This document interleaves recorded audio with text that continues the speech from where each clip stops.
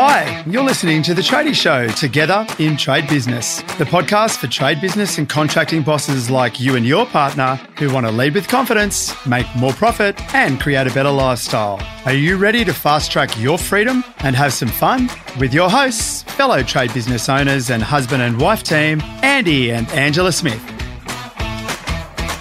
Hey there, tradies and contractors. Welcome to Season 2 of The Tradie Show, Together in Trade Business. We had such a great time recording Season 1 that we couldn't wait to get back to the studio. The Tradie Show soared to the top 5 business careers podcast out of hundreds, so we're super keen to bring you Season 2. As always, I'm joined by my fantastic wife and business partner, Ange. Together we own Dr. Drip and our education business, Lifestyle Tradie. Hey everyone, so good to be back. In Season 1, we were joined by so many amazing people and we learnt so much. One of the standouts for me was Mike and his profit methodology. It's pretty stupid really that we put profit last, hey, when his formula for putting it first makes so much more sense. Yeah, Mike was absolute killer. And I'm still trying to wrap my head around too how Kate Toon is so knowledgeable in SEO. That stuff just blows my mind. This season, we're rolling up our sleeves and getting stuck right in. We've got a fantastic lineup of guests from the editor of Men's Health magazine to Olympians. This is truly going to be a great season. Exactly. You've told us what you want to hear and now we're going to deliver on it. So hey, today we're chatting about cost cutting and I thought I'd get Andy to share his 5 key tips to cutting business expenses. What do you think about that, Andy? Sounds great. Let's dive in. All right. If you've been in business for a few years now, you've probably accumulated a lot of expenses and it's draining your business. Plus, it's having a huge impact on your profit margins. So, as a result, you're not making the profit that you deserve. Yes. Does it sound familiar, anyone? You know what? Most businesses have a bucket load of cash coming in, but it's going straight back out. And most tradies I talk to are really confused where their money is even going. You know what? Your overheads are sucking up your cash. Plus, in this day and age, we are a plastic society. So tapping credit cards to make payments and racking up costs seems normal. But the bad part about this is we treat it like it's a never-ending source of money. You do need to pay it back, sadly. What we've got to do is cut the clutter, especially if you want to start pocketing some real profit. You know, it all comes down to how your business is run and knowing your exact numbers. You'll hear me say it all the time. You need to know your numbers. So many businesses we work with, we cut up to $50,000 with one simple exercise that we teach. Yeah, absolutely. Trade businesses have massive overhead costs and for the most part don't need half the stuff they have. Or perhaps they haven't even looked at alternative solutions, hey, because they say, but that's how my old boss did it. Yeah, spot on, Ange. Imagine what you could do with an extra $50,000 in your back pocket. Invest it back into the business, buy a new piece of equipment. Stick it in your offset account for your mortgage or maybe upgrade your kitchen. Yes, we need a new kitchen after our blue Staffy Piper decided to eat it. Yeah, I love her, seriously. But it's a crazy dog. We always say that just because your old tradie boss or your mate ran their business like that, it doesn't mean it was the right way for you to run your business. But that's not your fault, you know. You were taught to be a hero on the tools, not a business expert. So it's not surprising that you've actually just tried to mirror what you've seen others do. Andy and I also learnt the hard way, but what you need to do is both be a tradesman plus a smart business person if you want to succeed. That's right, Ange. Let me tell you guys a story about my plumbing business, Dr. Drip. When I started the business, it grew fast, very fast. I had the best of the best equipment, the best of the best trucks, a huge warehouse with a big sign on the front saying, Dr. Drip. We had a staff of 17, 8 trucks on the road, you name it, and we had it. You know, this made me feel awesome because it made my business look so professional, and as a result, that made me feel successful. It was an incredible business, but literally overnight, I went from making great profit to losing a stack of cash every week. It was an absolute nightmare. I had no idea where the money was going and why I was losing so much every week. You know, I had a ton of work. The boys were booked solid and I thought I was making heaps of money on every job. and I was at a complete loss. Yeah, basically we had way more money going out than coming in, and that was a massive problem. Yeah, when shit hit the fan, I had to learn my numbers fast because honestly, before that, I was just seeing money coming in the door, which made me feel like things were okay. You know, I'd never really sat down and gone through my numbers in detail, so I decided to start with my profit and loss statement. So I grabbed a ruler and a highlighter, I printed my profit and loss statement and went through it line by line, checking every cost to see where my money was going.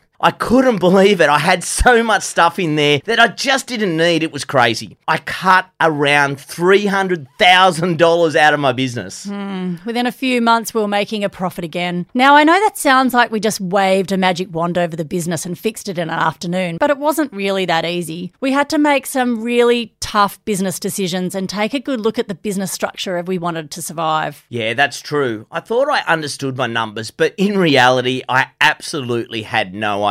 If the tradies wanted something, I just bought it. When I wanted something, I just bought it. Yeah, we had to scale back the business so we could get control of it again. It had snowballed and the expenses and overheads got so bloated that making these significant cuts at the time really was our best solution. Annie and I essentially stripped the entire business back to its bones and rebuilt it based on facts and not on Andy's ego. Yeah. So for those of you listening, I can't encourage you enough to do this exercise of reviewing your P&L to see how much money you could be saving. So, Andy, that said, in a profit and loss statement, what would you say are your top 5 things all tradies should be looking out for?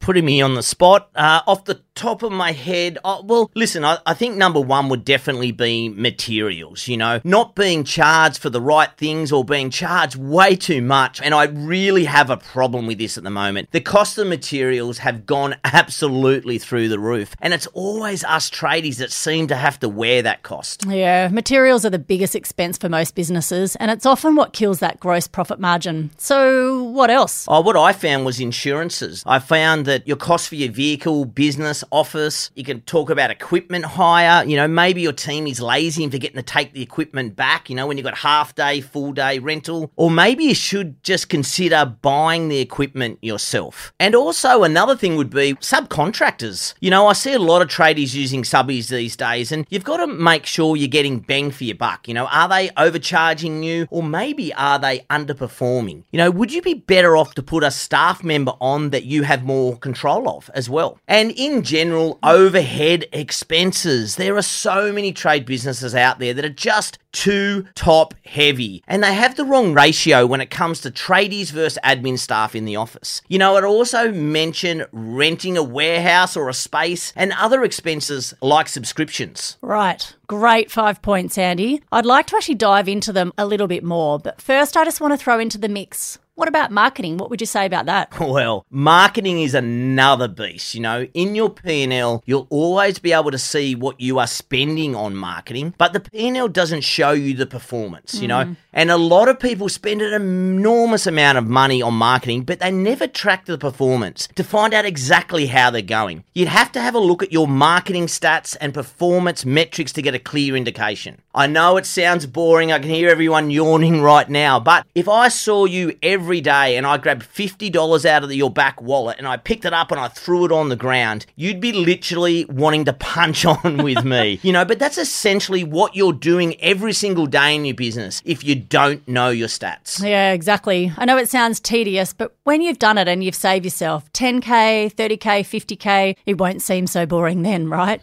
So break your P&L down line by line and question everything. So, for instance, let's have a conversation about insurance. So many of us just renew out of ease, I suppose, but insurances creep up. $100 this year, $300 next year, because they're literally banking on you just continuing out of making it so simple. So check this out for sure. You can say that again. The insurance companies are always looking at ways to charge you more. Yeah, right. You also mentioned overheads too, like subscriptions. I feel this is another one that creeps up. Also in our personal lives, there's so many apps and websites, programs that help us these days. $50 a month here, $150 a month there. And when you're reviewing these costs in your P&L, you need to question it. Are you actually even using them all? Or do they all have a purpose? And can you maybe combine some of them and maybe cancel some of those subscriptions? Yeah, and another bonus tip is to look for things out of the ordinary. You know, you can compare your P&L month on month or year on year because sometimes you can see obvious differences and trends. So if all of your monthly expenses, for instance, are normally $2,000 for petrol and all of a sudden it's $6,000, there's clearly something wrong. You know, this allows you to do some research and find out what happened in that month and why had it blown out so bad compared with past months. Because if you don't know, you don't know, and you can't forecast or allow for it in the future if you haven't taken the time to understand why this month was a blowout. Yeah, so true, Andy. Let me move you on to materials, because materials is probably the most considerable expense in a trade business, so it makes sense to focus on this line item. Can you tell me a bit more about that? Yes, I definitely can. You know, even though it's one line on your P&L, it's a massive one. And for starters, do you even currently check your invoices to ensure you are getting charged the right rates for your materials? Do you even know what they are? Could you be getting a better deal elsewhere, you know, or are you losing money to human error? Yeah, human error is something I think a lot of tradies overlook. We live in such a computerized world, hey, and we just think that everything is 100% correct, but we don't even think about that human error part. Exactly, and we absolutely should. You know, human error was a big one for me back in the day, especially with our suppliers. You know, if you're not going through your supplier invoices, there's a bloody good chance at some point they're double or triple charging you. You know, I can't believe the number of times this has happened to me. You know, they always tell you that the managers will keep an eye on your account and fix it up. But let's face it, that's crap. So many of us do no checks of the invoices and just pay every month. But if you only stop to look, you'd be surprised about what you found. Yeah, so tell me more about that. What have you found with supplier invoices in the past? Well, we were working with a supplier and who we just felt at the time was pretty good. You know, until I started going through my P&L and I saw a huge spike in my materials costs. I thought, I better have a look at this closer. I realised that we had bought 10 items on multiple occasions, and where there were only 10 units purchased, but we were charged for 100 units. You know, that is a massive difference. And on top of that, we're also getting charged for other people's stuff, other companies putting stuff on our account, which got me really angry. Yeah, I never saw that one coming. I still remember the time I questioned a hot water service on one of our invoices. I didn't remember the company buying it. And it turns out one of my tradies on a Saturday had gone to the supplier, bought it for his own personal job, but just happened to forget to tell me about it. You know, when I called him on it, he said, I was going to give you the cash for that, but it was over a month later. I dare say I don't think I was ever going to see that money. If I hadn't checked and questioned the guy, do you really think he was going to pay for it? Probably not. I don't think so. But you know what? It was our fault, though. We never consistently checked the supplier invoicing and referenced it back to what our tradies were being handed. You know, often they'd rush in, they'd just collect the order, and they would be out the door. There were so many opportunities for us to cross-reference and ensure what goes out and what we paid for was what we bought. But we just didn't have these systems in place. Now we have this process fully systemized so we don't get overcharged or charge for other people's stuff. You know, make sure you check out our show notes and we can show you the exact process that we use. Sounds tedious, and you know what, it can be. But you're the business owner, and if you don't think it's essential to what you're spending, then no one else in your team will either. Yeah, that's a great point, and if you're not watching, you can't expect your team to be watching either. You know, what's on your trucks is another excellent place to see where you could cut some costs. You know, consider the value of the stock that's in your trucks right now. You know, we have a stock checklist that shows exactly what shouldn't be on the truck and what should be on the truck. This ensures we only have around $7,000 worth of stock at any given point. So can you share why that's important? For sure, because your team can get out of control and just keep buying stuff for the sake of it, you know. Like you said before, if you're not checking, I guarantee you they're not either. It's laziness. They don't check the truck because it's not their money. They think it's okay to have 5 extra of one thing just in case, and it's so frustrating at times. Plus, when your trucks are overstocked, things get lost, damaged, or just chucked out.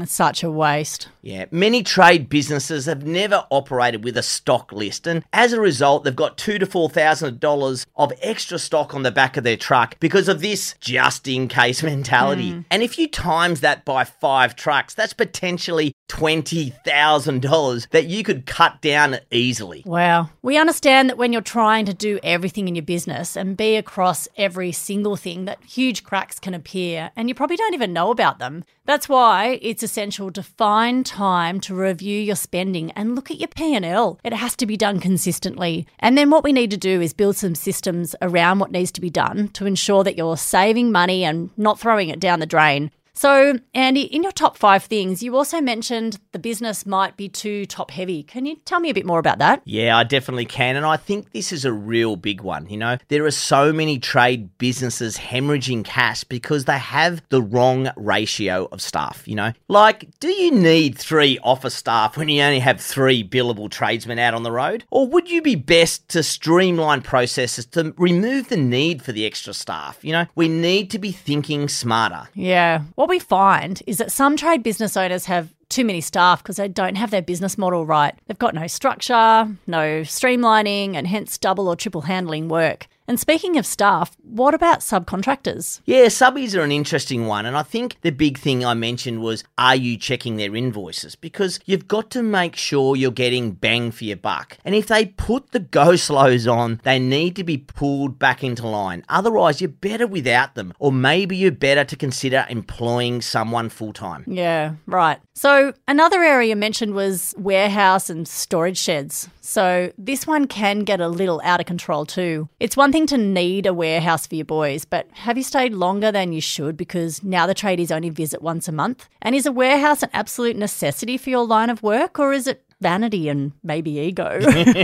Yeah, a lot of people think having a big warehouse is a sign of success, and sometimes you feel you need it because, oh, I need the space. But do you really? You know, often they're used as dumping grounds, and let's face it, it's certainly easier to dump leftover stock and materials at a warehouse than take it back to the supplier. And then you're stuck with it forever. Yep. You know, you justify it by saying to yourself, you know, I'm going to use that one day, I might use it on the next job. But it's funny how the next job never comes around. Or whenever you do need it, the warehouse is just so far away that it's like, I can't be bothered going back there. So you just end up going to the supplier and buying more. What a merry-go-round. This one hits home for us. We had this huge warehouse in the middle of Artarmon, which is basically the heart of Sydney, but it'd be fair to say that we stayed for way too long, even when we knew that we should have given it up. The effort of moving just seemed daunting. Yeah, it definitely did. When we stayed for 2 to 4 years longer than we should have, I reckon. Yeah, it was costing us $60,000 a year, and when we reviewed our P&L, it was a cost we totally could have cut and put the money back into our pocket. And I'll definitely put my hand up and say it was my ego that made us hold on to it for those extra years. If we'd cut the year we realised it was costing more than it was saving, we could have saved almost $250,000. Ouch. That so hurts when you say that out loud. Yeah, I know. I understand, though, that it felt like a success to have it. And I guess it's hard to let go of something that makes you feel important and accomplished. But looking back, it was the wrong decision to hold on to it for those extra years. It was an overwhelming feeling to change, but in reality, it was a change that we needed.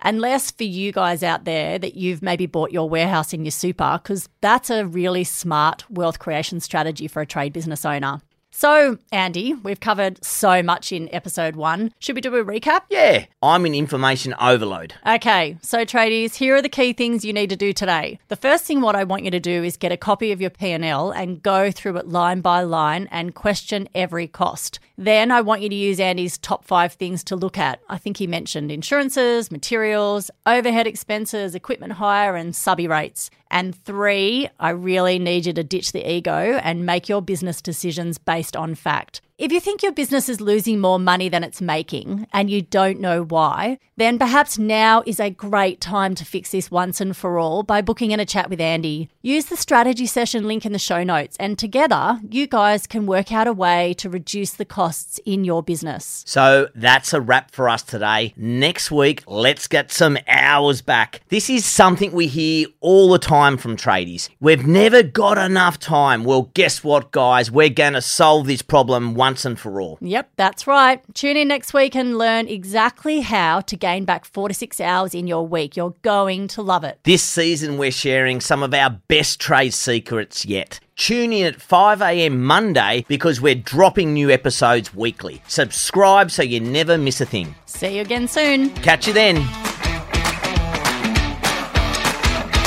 Subscribe to The Tradie Show Together in Trade Business now, wherever you get your favourite podcasts. Rate and write us a review or check out the show notes at lifestyletradie.com.au/podcast. Thank you for listening. Until next time, hell yeah.